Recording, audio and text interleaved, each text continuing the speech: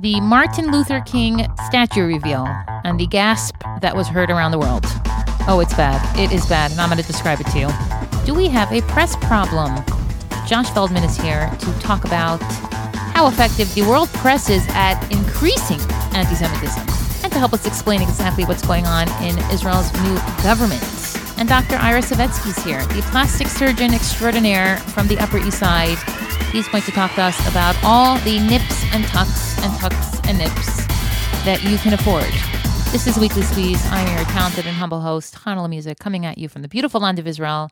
This is episode 77. I am so excited to be here because I do all the jobs, and without me, we can't have a podcast. I can never be absent. No bad days. Whatever kind of day you're having, I can assure you, I can guarantee you that it is not worse than the day that, or the week, or the month that Hank Willis Thomas is experiencing right now. And if you don't know who he is, well, then you haven't seen the statue. The statue that stopped the internet. A statue that evoked a collective sigh. And not a good sigh. A bad sigh. The entire world said, "What on earth is that?" And if you don't know what I'm talking about, let me explain. You know that concept, you had one job? Well, Hank had one job, and his job was to create a sculpture to be placed in Boston to honor Martin Luther King. That was the entire job. Now, you could only imagine how many people, how many artists would die for that opportunity. So now we are going to draw a design for this statue or whatever, this tribute, and we are going to make it out of copper, and it's going to be ginormous and beautiful. Except that it's not beautiful, it's bizarre. It's essentially Martin Luther King hugging his wife, except they didn't include the heads. So now you only have the embrace, and the embrace is 4 long brown copper arms holding arms, and no matter how you look at it, you can't describe what you see. That's how inappropriate and bizarre this statue is. It defies all logic and reason, it's absolutely hilariously, perfectly awful. It's just so bad. That's right.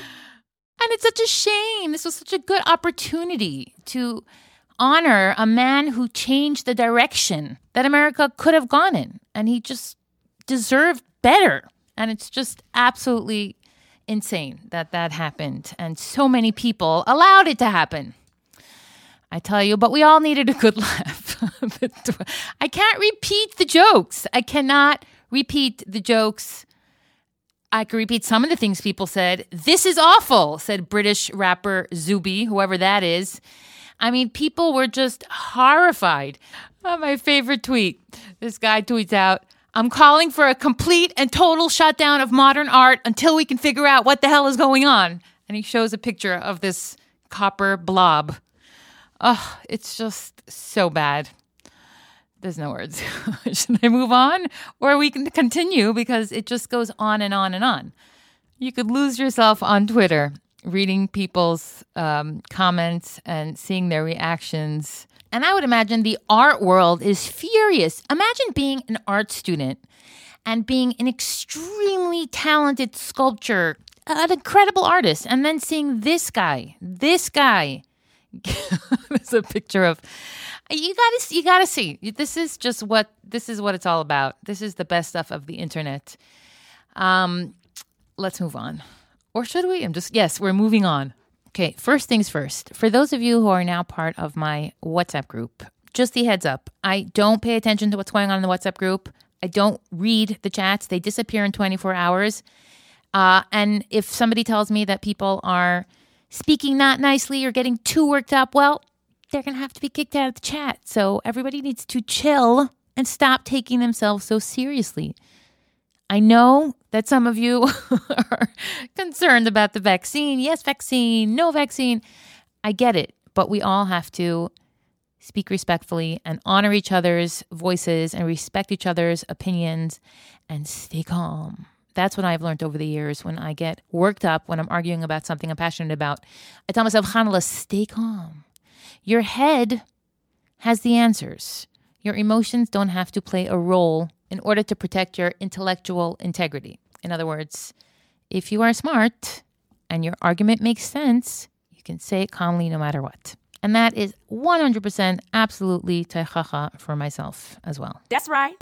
All right, my first guest is a fella I met on Twitter who lives in Australia and puts shrimp on the barbie, except it's not shrimp because he keeps kosher and I have a terrible Australian accent. Anyways, Josh Feldman is here. He describes himself as a full-time falafel enthusiast and a part-time writer. He is a writer. He wrote for the Daily Beast, Newsweek, Jerusalem Post, JD Forward, and some Australian paper because he's Australian and I love the Australian accent. Anyway, he's here and he's going to explain to us how the media is responsible for so much of the anti-Semitism that we're seeing and how it's just this vicious cycle.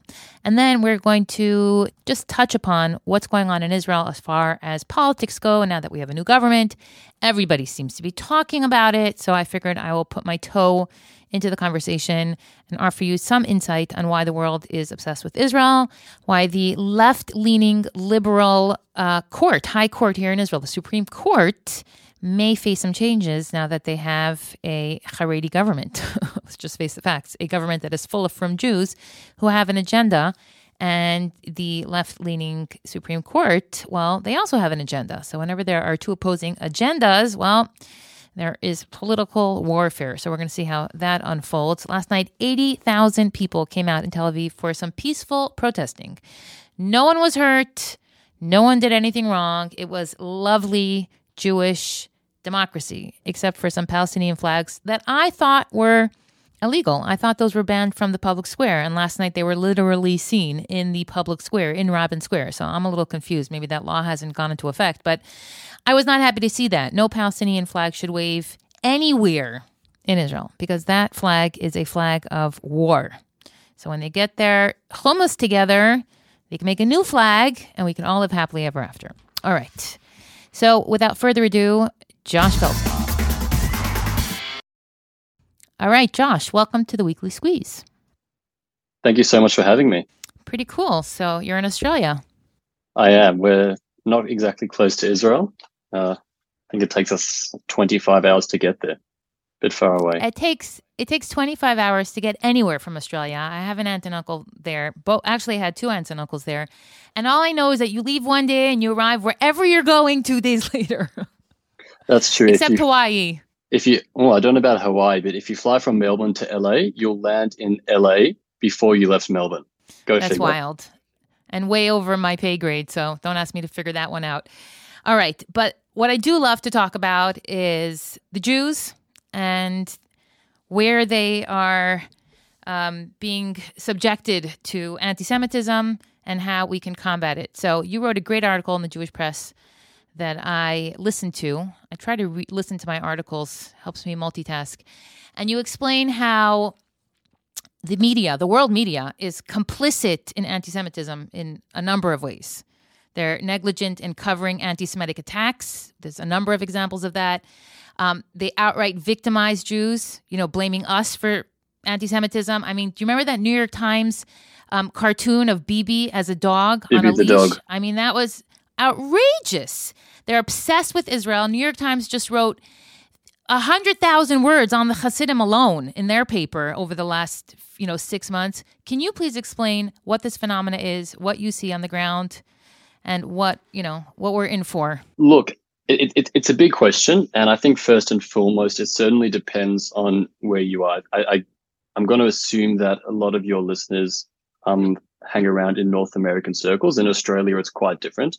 But in the US in particular, I kind of like to think back to critical race theory, very simplistically, this idea that a lot of the foundations on which our society built are fundamentally racist, right? Going back to, kind of European colonialism. But ironically, one of the things that it often misses out is what's the oldest hatred in the world, anti-Semitism. We don't often talk about it, but at least in my opinion, anti-Semitism is baked into Western DNA. Now, that doesn't mean that every single person who lives in our society is an anti-Semite, but after 2,000 years of religious demonization of the Jews, of separating them, of pogroms, of then racializing them, culminating in the Holocaust, right? 2,000 years of that, it doesn't simply go away. overnight. I think, and also the evidence is clear. The evidence is in. The evidence is in, if ever we needed to look at the evidence to really see what's going on here. So I think that's very important to understand that when we look at the media, there's already very often, wherever we hang around, there's this very subtle anti-Semitism, anti-Semitic ideas that's really baked into it. So if we look at an institution like the New York Times, and I think his name's Ashley Rinsberg, who wrote a really great book about it that I'm yet to read, but I've heard amazing things about it. So if we look at the media, I think it really just does come down to that there's this very subtle, sometimes not so subtle trend of anti-Semitism. Like, for example, when, there was the shootings in New Jersey by those Black Hebrew Israelites, and some of the reporters were suggesting that the reason that the shooting occurred was because of real estate dispute, because Jews were moving in and hiking up the house prices. Because then Dara Horn put it so well, because, of course, when Jews are hiking up house prices, the reasonable thing is to go and murder their children. So sometimes we now know how dangerous that Black group is, that Black Israelites are. They are, officially terrorists. They're designated as terrorists in the United States? Well, no, but the truth is, I should take that back. I don't know if they're designated as terrorists, but their creed, their whatever they're doing over there is definitely one of violence and addressed to the Jews. So. And it's terrifying. We saw the march outside. I think it was with possibly Kyrie Irving's outside of Brooklyn Nets game. That massive march of Black Hebrew Israelites. It's terrifying. I'm very happy we don't have that in Australia. But I think a lot of the media, a lot of the subtle anti-Semitism, you might even call them microaggressions against the Jewish community and against Israel that we see in the media, I think a lot of that just comes down to the fact that anti-Semitism is baked into Western DNA.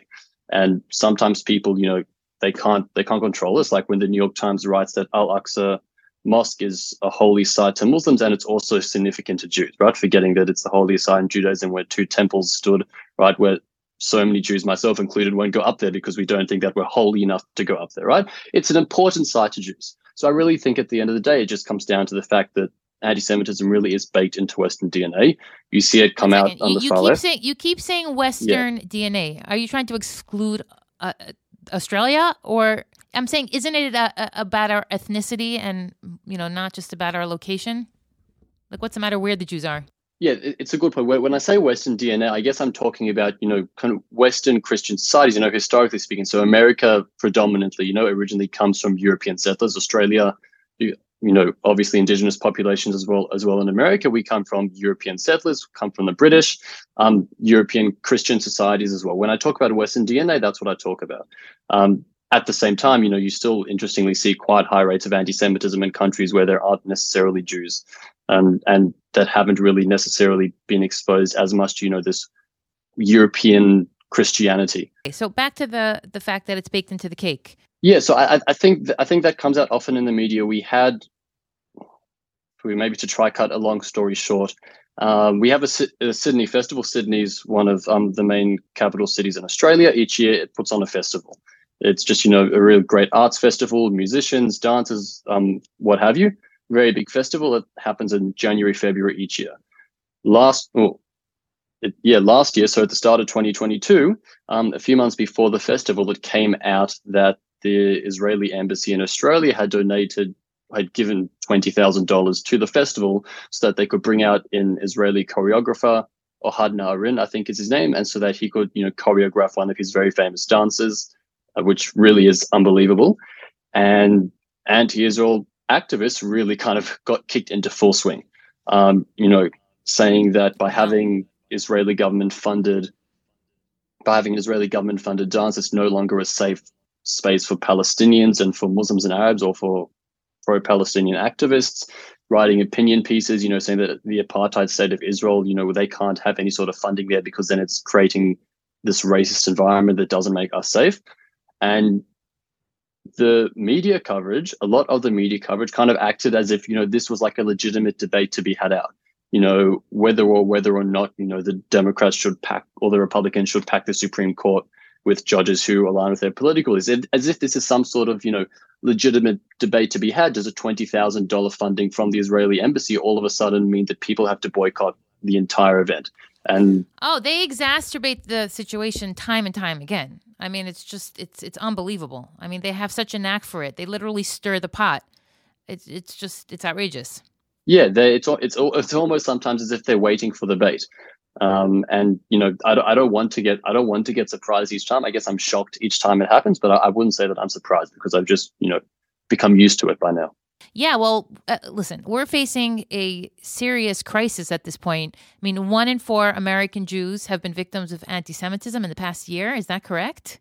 40% of Americans, yeah, think that Israel's treating Palestinians like the Nazis treated the Jews. 4 out of 10 Americans think that, according to the ADL. It's That's shocking. just And it's the absurd. worst, it's literally believing a lie that the press manufactured in front of our eyes. I mean, I remember when this narrative was laughed at. When I was growing up, who would have believed for 1 second that the Palestinians were the victims? It was like the Jews are the victims from the Holocaust trying to recover and come back from it. How dare you subject us to violence again? But the only one not surprised are the Jews, because we know their intentions. And it's just amazing how they've literally managed to brainwash the entire world into believing something, a manufactured lie by the press. And I'm living it out in real time.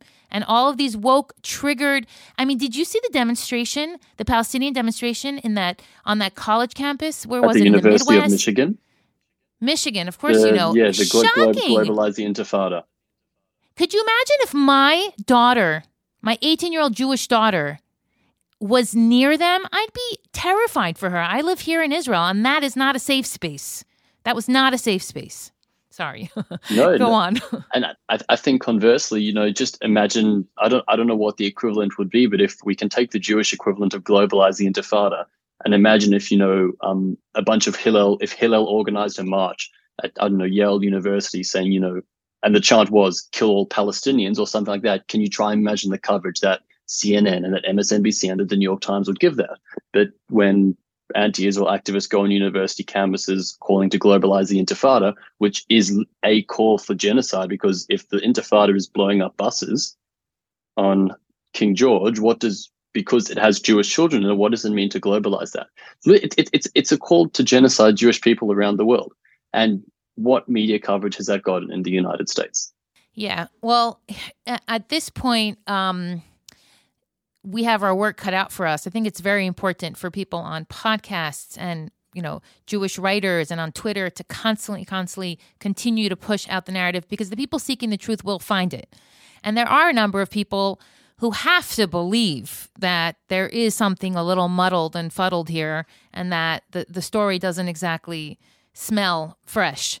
So hopefully people are doing their own homework, and we continue to present them the true information or the right side of the story. But it's tricky because everybody just says, well, that's your opinion. That's your truth. That's your reality. And it's impossible to get through to people. So that's why I'm concerned. That's why I am concerned. But now it seems like there's this new news cycle where everybody is talking about the Israeli government. Because now that we finally have established a government and we can all just chill for 2 minutes here in the land of Israel, everybody's attacking us from all sides. Like, why is the world obsessed with Israeli politics? These are intrapersonal politics about, how many bathrooms we have in Tel Aviv, public bathrooms. Like, what does the world care? Look, often people put it down to anti-Semitism. I think the initial understanding, we have to take a bit of a step back. We have to recognize that the land of Israel, whatever you want to call it, is holy not just to Jews, but also to Muslims and Christians. Now, if you live in the US, if you live in Canada, if you live in France and the UK and Australia, your society is dominated by people who don't necessarily identify as Christian, but historically they would have. So now that's 2,000 years of, again, just like how I said, anti-Semitism is baked into Western DNA. So is the idea of this holy land of Israel baked into Western DNA. So I think that a lot of the focus on Israel initially comes from that. Now that you have that intense focus of it, the media, obviously people on the ground are going to be paying a lot more attention to it. And then the problem becomes, well, now that they're focusing a lot on it, what kind of coverage are they going to give it? And that's when we begin to see problematic things such as, when there's a war between Israel and Hamas and Palestinian Islamic Jihad in Gaza. The press is very happy to show all the Palestinian suffering, which absolutely should be shown, because it is suffering and it is horrible and is really devastating, but they're not so interested in finding out why that suffering is. And they're not particularly interested in the fact that Israel is doing all that it can to stop innocent civilian deaths in Gaza. So I think that's where you get the problem. I'm not surprised that they're really interested and they want to know what's happening in it, because it is an area that's holy to all three religions. And if I live in Australia, that's most of the Australian population. But then it becomes problematic when they start, with all these anti-Semitic microaggressions that we see in the news all the time. Now, this government specifically, I don't know if I blame them. I have to be honest. Some of the coverage isn't necessarily fair, but I think when most of the Jewish world, it seems, is really freaking out over this government, whether or not, in support or against, but, we're seeing the rhetoric. If you look at the headlines every single day, end of democracy, the president of Israel's Supreme Court is saying that this government's going to hit a fatal blow to democracy. People in the government. 80,000 people came out. 80,000 people came out last night. 80,000 people in protests in Tel Aviv at Bima Square. People all around the Jewish world are really, really worried about this government. People who are in support of this government are also saying horrible things about the opposition. So I don't think we should be surprised that the media is so interested in what's going on here, because it also does have the ability to drastically impact the region. I know, but don't people believe at this point that Israel could manage just fine, taking care of themselves? I mean, look around the world. There are so many examples of leaders that have absolutely plowed their countries into the ground. Like, why don't people trust that Israel and the Jewish people? I think they do trust, though. I do believe they think that if they left us alone, we'd be able to figure it out. But there's just this obsession with not leaving us alone. Look, there's definitely an obsession with not leaving us alone. And I think there's also something to the fact that, people have been warning about, these death blows to Israel for many, many years. I was on a program until a couple of weeks ago in Israel for Year 10 students. I was a madrich on the program, and we had an Arab-Israeli speaker come speak to us. He lives in East Jerusalem, but also has a home in Jericho in the West Bank, a Palestinian city. And these are 16-year-old kids, so he's giving them kind of rudimentary knowledge. And he says that Israel has two options now. It's standing, at an impasse.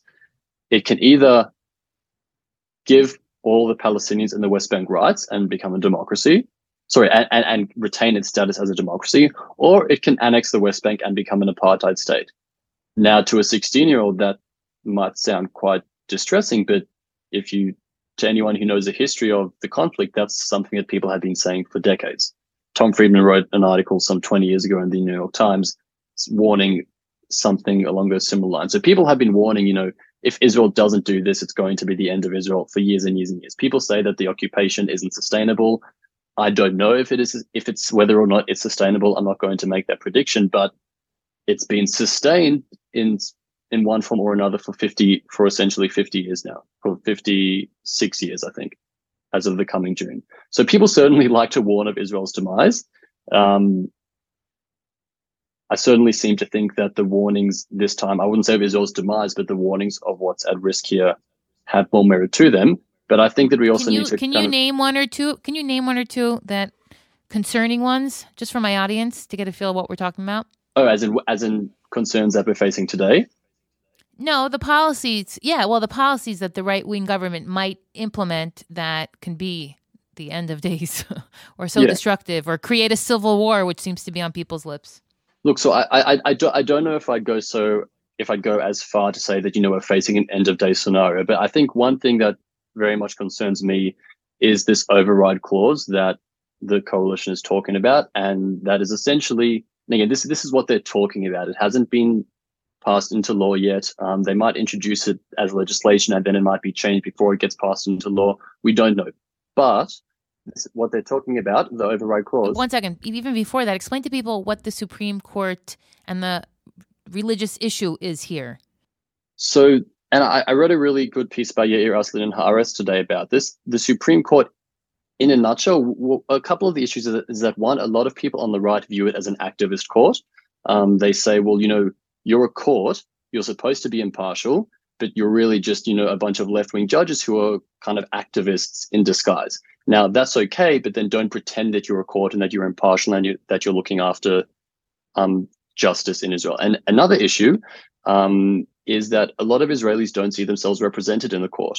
Whether or not it's true, a lot of Israelis, particularly Mizrahim, religious Jews, they don't necessarily see themselves represented in the court that they view to be part of this, liberal elite establishment of Ashkenazi elite, going back to the establishment of the state. Now, whether or not that's true, a lot of Israelis feel that way, particularly on the right. And so now what you have now is judicial reforms, which some people on the right have been advocating for years. A lot of them are now on the table. Some, I think, are welcome. I'm not a legal expert, but some I think are definitely welcome. Some I think are far more problematic. And I think it's really a question of which ones end up getting passed. Right. Well, they're still in the preliminary conversation about this. Nothing's really been set or, put out there for the public to dissect yet. But it does look like it's going to be a bumpy road because all eyes are on Bibi and all eyes are on the Middle East and always have been and always will be on Israel.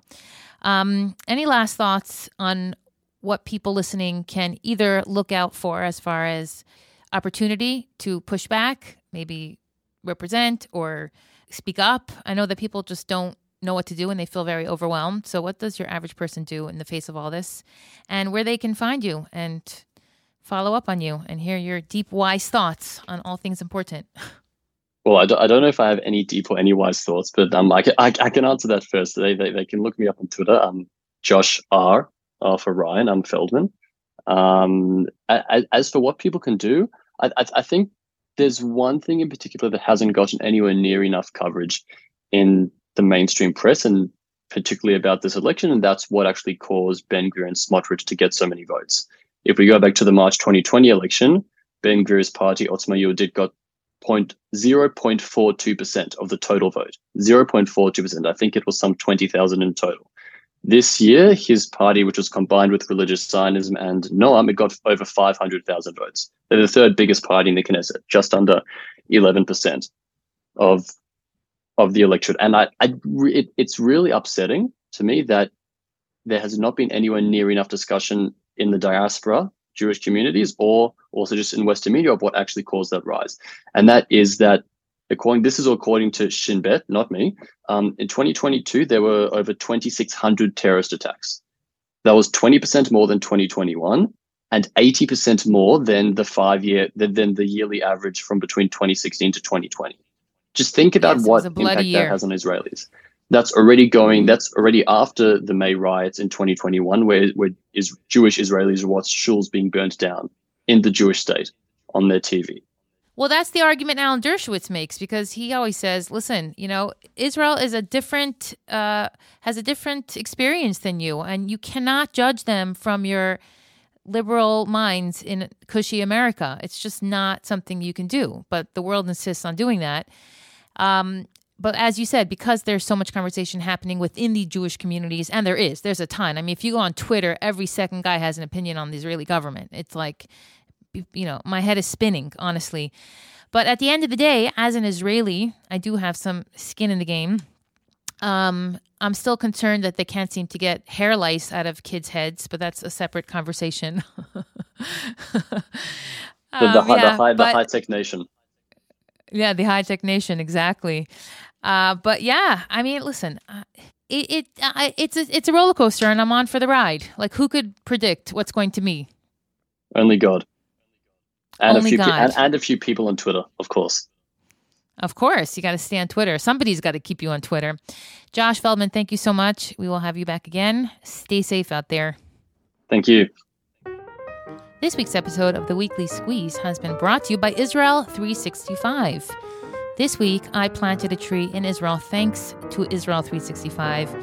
And now so can you. You can have a tree here in Israel planted in your name, in your child's name, in your parents' name, in anyone's name, really. You can plant trees for your entire family and know that you now have roots in Israel, all because of The Weekly Squeeze. So head over to my show notes, click on the link, and you can see yourself.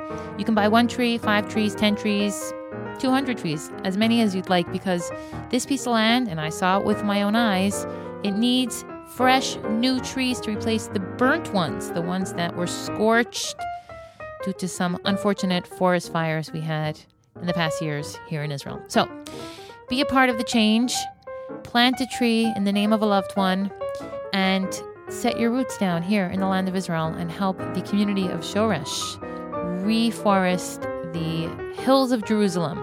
I mean, it's amazing. You can come to Israel and have a picnic underneath the trees that you planted. I love it. Couldn't think of anything more beautiful to gift yourself, a friend, a relative, or a loved one. Head over to my show notes, click on the link, and help reforest Israel's beautiful land. Today's the day. Click on the link so they know I sent you. Did you think I was going to let you go without venting about the reform movement? I am. Relax. But I just wanted to mention that I saw a disturbing report today. The report was produced by the Center for Immigration Policy here in Israel, and the numbers are very alarming. 77,000 people immigrated to Israel last year, and the majority of them were not Jewish.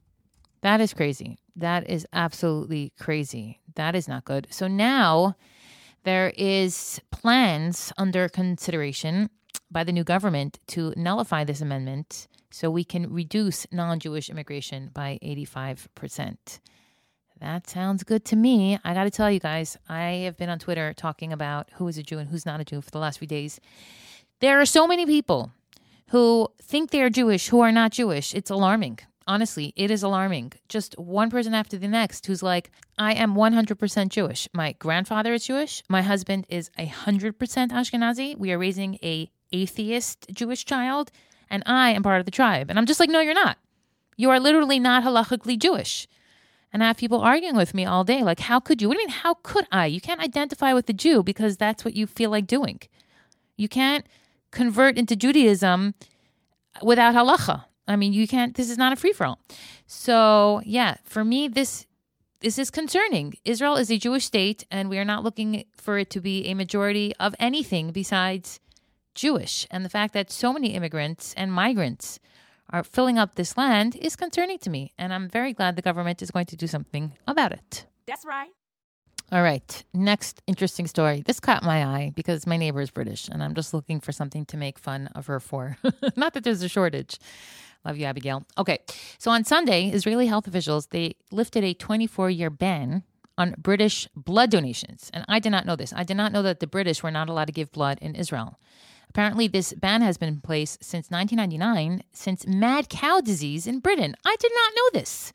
Now, what is mad cow? Mad cow is bovine spongiform encephalopathy. It's a fatal neurological disease, and humans can get it. So they had a ban from anyone coming from, or immigrants or tourists from France, Ireland, and Portugal to give blood here in Israel. Anyway, the ban was lifted. I guess mad cow is not a threat anymore. We're too busy focusing on COVID and waking up to the vaccine. Good morning, Chasha.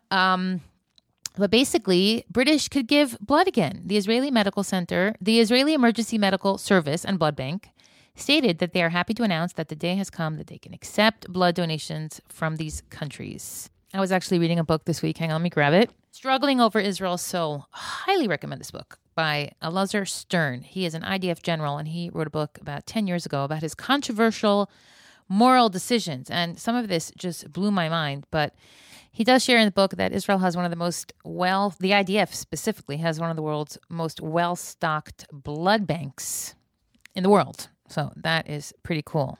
I'm pretty sad if you think about it. But anyways, let's stay positive. So I saw a picture last night of a full house in England. I believe it was in London, where Chaya Kogan and Bracha Jaffe performed.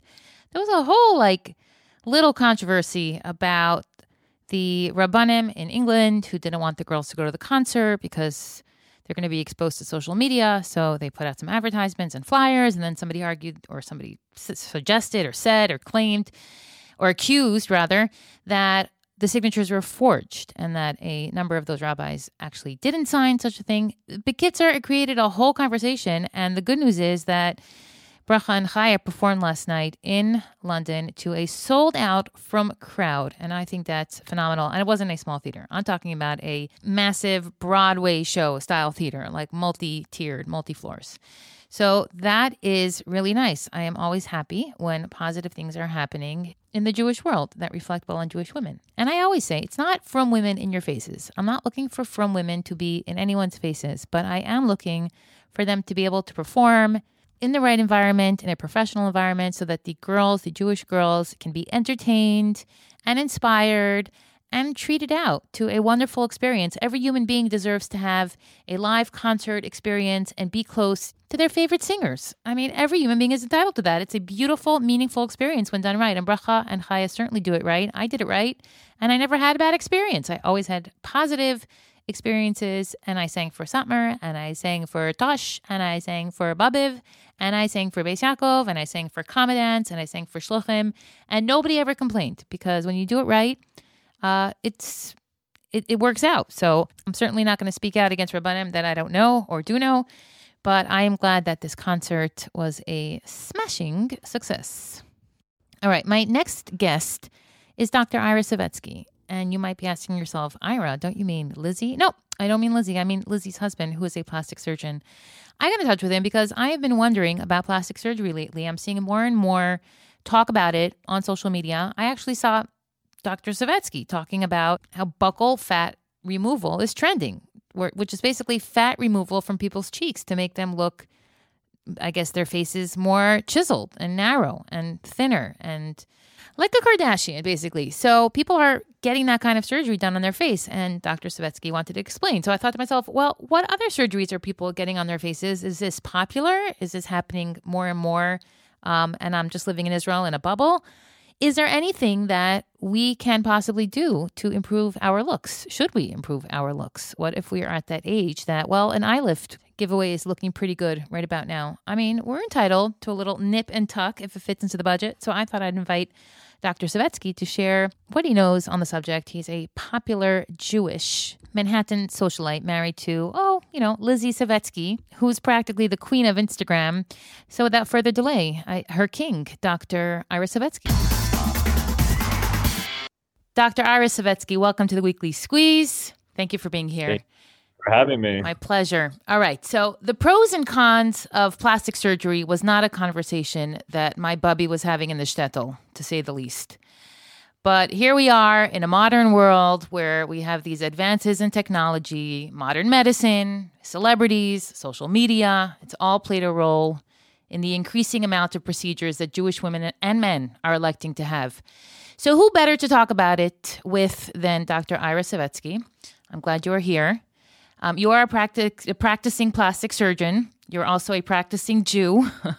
So that's a good combination. So let's jump right in. Question number one I have for you. When it comes to plastic surgery and Jewish law, I know there are various opinions about, surgery that's purely for the sake of improving one's looks. As a Jewish surgeon, is that something that you have to take in consideration? Are there certain procedures that you can't do because of your faith? What's been your experience as far as that goes? Yeah, I think there's a lot of interesting points that you bring up.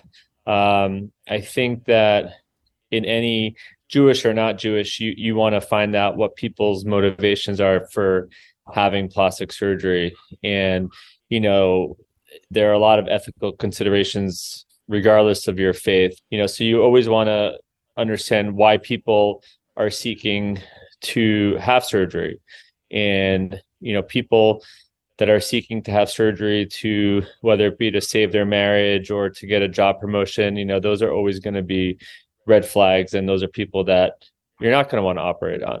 Doing plastic surgery for someone else is never the right answer. So it really has to be something that you want to do. And you always want to just have a conversation with the patient to see what their motivations and their expectations are. That's actually fascinating because I read that Rev Moshe Feinstein, when he was approached and asked if plastic surgery is okay, the scenario he was presented was a woman who wanted a date and she needed a nose job, or she felt that would make her more attractive. And for that reason, because her nose caused her emotional distress because she wasn't attractive enough and wasn't comfortable to date, he allowed rhinoplasty. So to me, that's actually interesting that you say don't do it for someone else. But according to the halacha, it was allowed if she's dating, trying to catch a man. Yeah, I think that's a very complex scenario because on the one hand, you're saying she's doing it to date someone, but it sounds like she's having her own self-confidence issues from it. So, there's a lot of factors when we're talking about someone like that. So, I don't know what your background is, your upbringing is, but, someone could have been bullied for having a large nose. And, so there could be some type of trauma from growing up that we don't know about it. So if someone is feeling rejected after going out with a boy, that may be the first thing that comes to their mind. They're like, oh, he probably doesn't like me because of my nose, which it may or may not have anything to do with that. Right. So, but it ties into this pre-existing self-esteem issue. Yeah. So I think, there's a lot of layers to unravel when it comes to that. So I wonder what Ramosha Feinstein would have been, what his response would have been if she didn't say that she had sort of insecurities related to that. Right. Well, there's a lot of conversation on it. When you went to medical school, was there any component of the halachic issue that was discussed? Well, obviously not in medical school, but with people in your lives or between other Jewish plastic surgeons? Yeah, I don't think there's, in general, a lot of halacha is based on what was known at the time of the Gemara. So, even there's a big halachic debate as to what constitutes death, whether it's brain dead or when the heart stops. So there's a lot of things to consider when you're talking about organ donation. So I think that modern day rabbis sort of have to evolve to what we know in terms of science for today. But yeah, there's no rule book, and when it comes to halacha, I'm not a rabbi. So every Jewish person has to consult with their local rabbinic authority that they're comfortable with. Everyone has sort of their own ethical standards. I have patients that will ask their rabbi, sort of get their blessing before they do a surgery, not necessarily to get permission to do surgery, but just sort of get an endorsement, whether or not it's a good time to do it and things of that nature. Right. Fascinating. Okay. I'm glad to hear it. All right. So plastic surgery has been booming over the last decade, from what I hear, thanks to social media. And now there's something related to Zoom. There was a term I forgot. A Zoom boom, maybe? You would know more than I would. Patients bring in selfies with their filters on that they want the doctor to see exactly how they want to look. Recently, I saw you discussing this cheek fat removal that's trending online or amongst celebrities. They're getting these nice cut cheek lines. So although it's great for business, does the effect that social media has on women's self-image concern you as an individual and as a parent? Yeah, absolutely. I mean, I think that social media has a lot of pluses and minuses. And I think that in general, celebrity influence has been around for a long time, but I think that it spreads even more rapidly with social media. I think social media is concerning as a parent for many reasons, but it's one of those things that it's here and it's here to stay. And we sort of have to learn how to work with it and give our kids tools to safeguard them and sort of use it in a safe manner. And then plastic surgery has certainly seen a boom, and there's been trends as it relates to social media. And again, it's like, for me as a surgeon, trends are one thing, but I'm not here to make someone fit or look like a filter. It's my duty to sort of educate patients and to sort of explain to them why or may not be like a good reason to do a sort of surgery or procedure. We just have to adapt as we're given as these new things come along. Right. Well, a lot of things that they say about these filters is how the light hits your face also. So a lot of people, let's say when they were on their Zoom calls, they didn't realize you need a light behind you and like the angle of the camera, and suddenly you're seeing your double chin and then you see the recording back. And these are changes you can make like in your office. Like you don't need surgery for that. So sometimes you'll have a consultation and you'll be under the impression that something needs to be changed. And somebody like you can say, well, actually, your nose is perfectly straight, or you have a great chin line. Yeah. And again, I think that goes back to understanding why people are seeking surgery. If they're seeking surgery to look good in a certain angle while on Zoom, I think that's, again, taking it back to just sort of education and understanding people's people's motivations. Right. So there's always a preliminary conversation, or a few of them, before. Oh, yeah. Yeah. Okay. But there's so many examples of plastic surgery gone wrong. I mean, the list goes on and on. Michael Jackson, Joan Rivers, Melanie Griffith, Courtney Cox. I was telling my mother, I mean, she was so beautiful, Monica, and she's admitted to overdoing it. Heidi Montag, Mickey Rourke, Donatella Versace. So this is obviously a conversation you have in your industry. Plastic surgery addiction exists. It's a behavioral disorder. Do you see that in your practice? And if you do, how do you deal with people suffering from that issue? Well, I think anything in excess is a problem, and it's very important to tell patients no. And that happens all the time. A lot of the people that you mentioned, I would argue that, some of it's obviously excessive amounts of plastic surgery, but it's also a lot of excessive amounts of filler and non-invasive type of procedures. And I think what we've been seeing a lot recently over the past few years is people doing too much filler, and they're getting too much in their cheeks. And I think that's when a lot of people start to look like deformed, distorted, weird. Yeah. I saw a lip filler. I mean, you could see everything on social media that literally exploded, like it split, the lip split. I'm sure you've seen these things, but you could push it too far. Yeah, you could push all these things too far. And again, like that's, there's plenty of people who will say yes, yes, yes. And, those are people that give sort of our industry a bad rep. And a lot of times it's not plastic surgeons. It's, nowadays there's a whole slew of providers that could provide, cosmetic medicine, fillers, and Botox. And then there's plenty of non-plastic surgeons that are doing plastic surgery procedures. So, for me, as a board certified plastic surgeon, and the colleagues that I interact with, I think we're sort of hold ourselves to a higher standard. And, when patients are overdoing it, or they're not realistic, or the things that they want are outside the sort of normal spectrum, you just say no. No one's forcing you to operate, and no one's forcing you to do anything. So, at the end of the day, these people are going to be walking around and your name is on them. So I don't want someone walking around that looks totally out there. Right. That actually brings me to my next question. It could be terrifying, I would imagine, to alter someone's face knowing that they could be not happy with the results. I don't know, when I'm performing the night before the show, I have nightmares about showing up and the sound system's not there. So I'm sure your nightmares have included doing a surgery and the patient wakes up and they're just something that that you didn't plan. So how long, let people know a little bit, how long does it take for someone to see the results of the surgery? I recognize it's not surgery, wake up the next day, your face has changed. So what do people have to understand about the process of, say, a facelift or a rhinoplasty? Yeah, so definitely depends on the surgery. From some things that you'll see so we're talking about surgical procedures. So on one end of the spectrum, let's say you do like a breast augmentation and you put implants in, and they're obviously going to see a result fairly quickly. The day after surgery, they're going to see their breasts are much bigger. Now, in terms of seeing the results over that, it's as things settle in and the swelling comes down, it's weeks to months till things sort of totally settle in. For a nose job, if someone has a big bump on their nose, they're going to see that bump gone a week later when the splint comes off.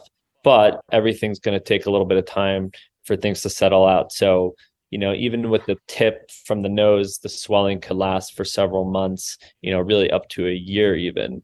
So, that's all in your preoperative consultation. And again, that's all about having a conversation with the patient, and so that they understand that the recovery process, otherwise you're just going to be, they're going to be coming back and they're going to be upset. And if you don't have that conversation, they're going to be upset at you at the flip end. And so, I have all those conversations before surgery. Right. It's really a process, though. This is not, surgery takes time to heal, and it takes time for your face to settle in, I would imagine. I never had surgery, but I would imagine the different components, the skin and the bone and everything kind of has to settle.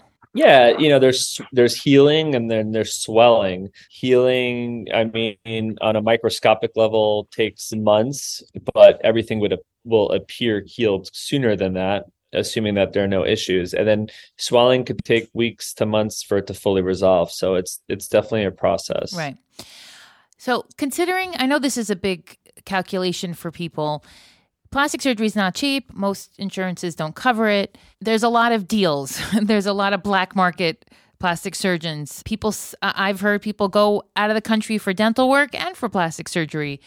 Prices that seem to be too good to be true, or doctors that are practicing without a proper license or proper education. What are some red flags? Because people might think to themselves, well, I'm not rich enough to go to a fancy doctor on the Upper East Side. I'm going to see what I could find in the Yellow Pages or online. What should people know when they are looking for a plastic surgeon? Yeah. So, I mean, in the States, it's, you want to be looking for someone who's board certified in plastic surgery. American Board of Plastic Surgery is sort of the highest standards of care. That would be the first thing I'm looking for. There are other certifications out there that are not the American Board of Plastic Surgery. So that's the first thing that I'd be looking for. In terms of going outside the country, every plastic surgeon in the States has seen disasters from outside the country. That doesn't mean that there aren't good plastic surgeons outside the United States. There are some excellent ones, but those are probably not the ones that are, giving you Black Friday deals on surgery. So you just have to understand that if you're, doing that, you're going to be taking a risk. For me, I can never imagine trying to save money on such an important item. So, it's one thing if you're, I don't know, buying a piece of electronic equipment, but to go under anesthesia out of the country and go under the knife out of the country seems very scary. Very risky. Yeah. People do it. Unfortunately, people do it because plastic surgery is not affordable for everyone. But basically, people should attempt to get the best they could afford. It's obviously going to save them a lot of heartache in the long run. But what are some of the qualities of a good plastic surgeon? So what is it, a bedside manner? Obviously, you said you're at a convention today. Does that mean that you are learning new things about your craft? Like, what would you say are the qualities of a good plastic surgeon? One, you got to have the right credentials. So being board certified, being highly trained, being sort of an expertise or specialty in something, if you're seeking a nose job, seeking someone who does a lot of them. I think that it could be very hard for a patient to know who's good and who isn't good. I think the best source of referral, obviously, if you know someone who had surgery with that surgeon, is sort of going to be the best. But it could be very challenging. So, the best thing is to set up a consultation and to sit down and speak with that physician. And, at the end of the day, it's a relationship. So you have to feel really comfortable and go with good your with intuition also, and just see. Intuition, 100%. I mean, there's so many people who come see me who have seen other plastic surgeons and they tell me that they just got a bad feeling when they met with them. Right. So, your intuition plays, you got to have sort of the resume, but you really have to sit down and meet with them. Right. Okay. What are some more simple procedures that someone like you offers that could make a difference, that doesn't involve, let's say, going under the knife? Because a lot of people would like to improve their looks, know that it's something that is more accessible. When I was a kid, putting highlights in your hair was a big deal. You were a bum. And today that's obviously not a conversation. So what are some things that women who are in their 40s or in their 50s that are religious, Orthodox Jews, they wear their sheitel. Most days they're not preoccupied with their looks, but once in a while you look in the mirror and you think, if I could just lift a little here and fix a little here. What are some options that are reasonable? Yeah, I think so. Obviously you have non-invasive things you could do, like Botox and fillers and things like that. If done tastefully, it could go a long way, and it could give you just a little boost that you're looking for. There are lasers and skin tightening devices that also would give, they're not surgical facelifts and things like that, but it, again, may give you a little bit of tightening, a little bit of a boost, just to that may be satisfying for you. And then surgical, but not necessarily going under, like things you could do under local anesthesia, like an upper eyelid blepharoplasty, upper eyelid lift. If someone has a little extra skin on the upper eyelid, that's something that could be done while you're awake under local anesthesia. Doing small area liposuction, like some people they feel like they have a little extra fat underneath their chin and neck. Removing that using liposuction could be done under a wig. So those are, I would say, some more minor procedures. I think that, as I mentioned, like upper eyelid or even that, there's some patients who I'll tell them I could do it awake and they want to be put to sleep. So, everyone has a different level of comfort. Right. But not everything has to be 3 days in the hospital. It really could be No. I mean, I don't do any of my surgery in the hospital unless there's a really specific reason to have it done. I mean, in cosmetic in plastic surgery, this is elective surgery, so you need to be healthy. You need to be not smoking. You need to be do blood work, and you have to be fit. Yeah. Mm-hmm.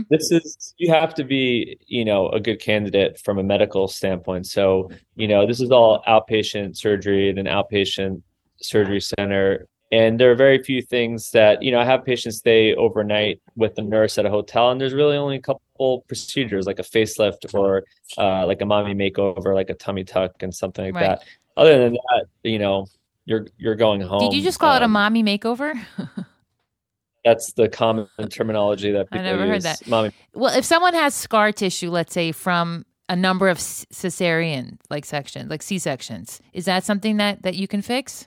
Like external scar tissue, like a scar. Not everything has to be about fixing your face. Sometimes a woman has a lot of children; they were all C-sections, and there's something going on that maybe.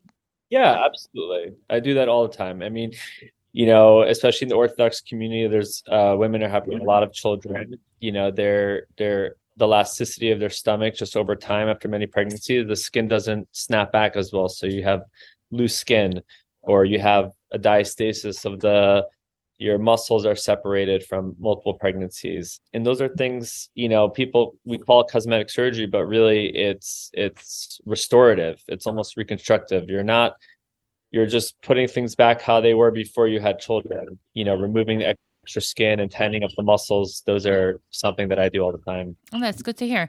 Let me ask you, what about men? I know that Jewish men are not your main source of income. Hasidic men, certainly not. But I imagine hair transplants, and there's got to be the, once in a while Jewish guy or not who walks in and says, I need to fix this, that, or the other. Is that common? Should people be embarrassed if a man is listening and thinks, I really want to get off this, or change this issue that I have? Maybe, my ears are too big, whatever it might be. I mean, men in general, just the general trend, forget about Jewish, men in general are seeking more and more plastic surgery. Again, it's just something people are becoming more aware of. It could be their nose, it could be their ears. As they get older, it could be their chin and neck. Hair? Hair, definitely. And it could be their body. So a lot of men are, losing a lot of weight. They could have a lot of loose skin. So they're coming in for very similar procedures that women are coming in for. That's interesting. So yeah, there's definitely, at the end of the day, 95% of my patients are women, but men are definitely coming in more and more. Okay. So if you're listening and you're a guy and there's something you wanted to do, you have your doctor now. Last question. And this is for those of us listening who are probably never going to have plastic surgery. You see a lot of people, you see a lot of skin conditions, you see a lot of patients who maybe didn't take care of themselves properly and now they're dealing with the consequences. What is some advice that you can offer aging gracefully? Yeah, I mean, avoiding the sun is sort of the biggest thing. I mean, sun exposure is probably the number one cause of aging and hurting our skin. Do you see it? Do you see it? Like when you're, let's say, cutting skin or operating, do you see that some skin is just not as elastic because it's been overexposed to the sun?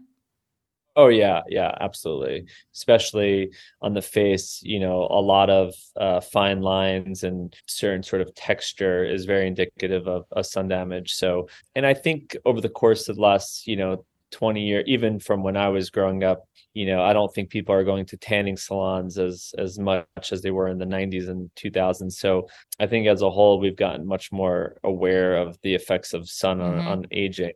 but yeah, avoidance of sun exposure, and obviously smoking is really bad for aging and the skin. And then you having a good skincare regimen, like using some type of retinol or retinoid cream is very helpful. Yeah, I remember Retin-A was very, very popular about 10 years ago. I don't know what they call it now. Yeah, there's various derivatives of it, but those are things that are good for overall healthy skin and turnover of the skin. Well, not everybody has your wife's genes. Some of us have to work a little harder. Dr. Savetsky, thank you so much. That was very informative. I wish you much hatzlacha in your endeavors. And let me know if you ever do a giveaway where you give away a facelift. I might just enter that one. A girl could dream. So there you have it, episode 77 of The Weekly Squeeze. I hope you enjoyed. Don't forget to leave me a 5-star rating. And buy yourself a tree in Israel. Head over to my show notes. It's really simple, really easy, and the best way to support my show. So leave me a 5-star rating. Tell your friends about The Weekly Squeeze. Stay safe out there, and I will see y'all on Thursday.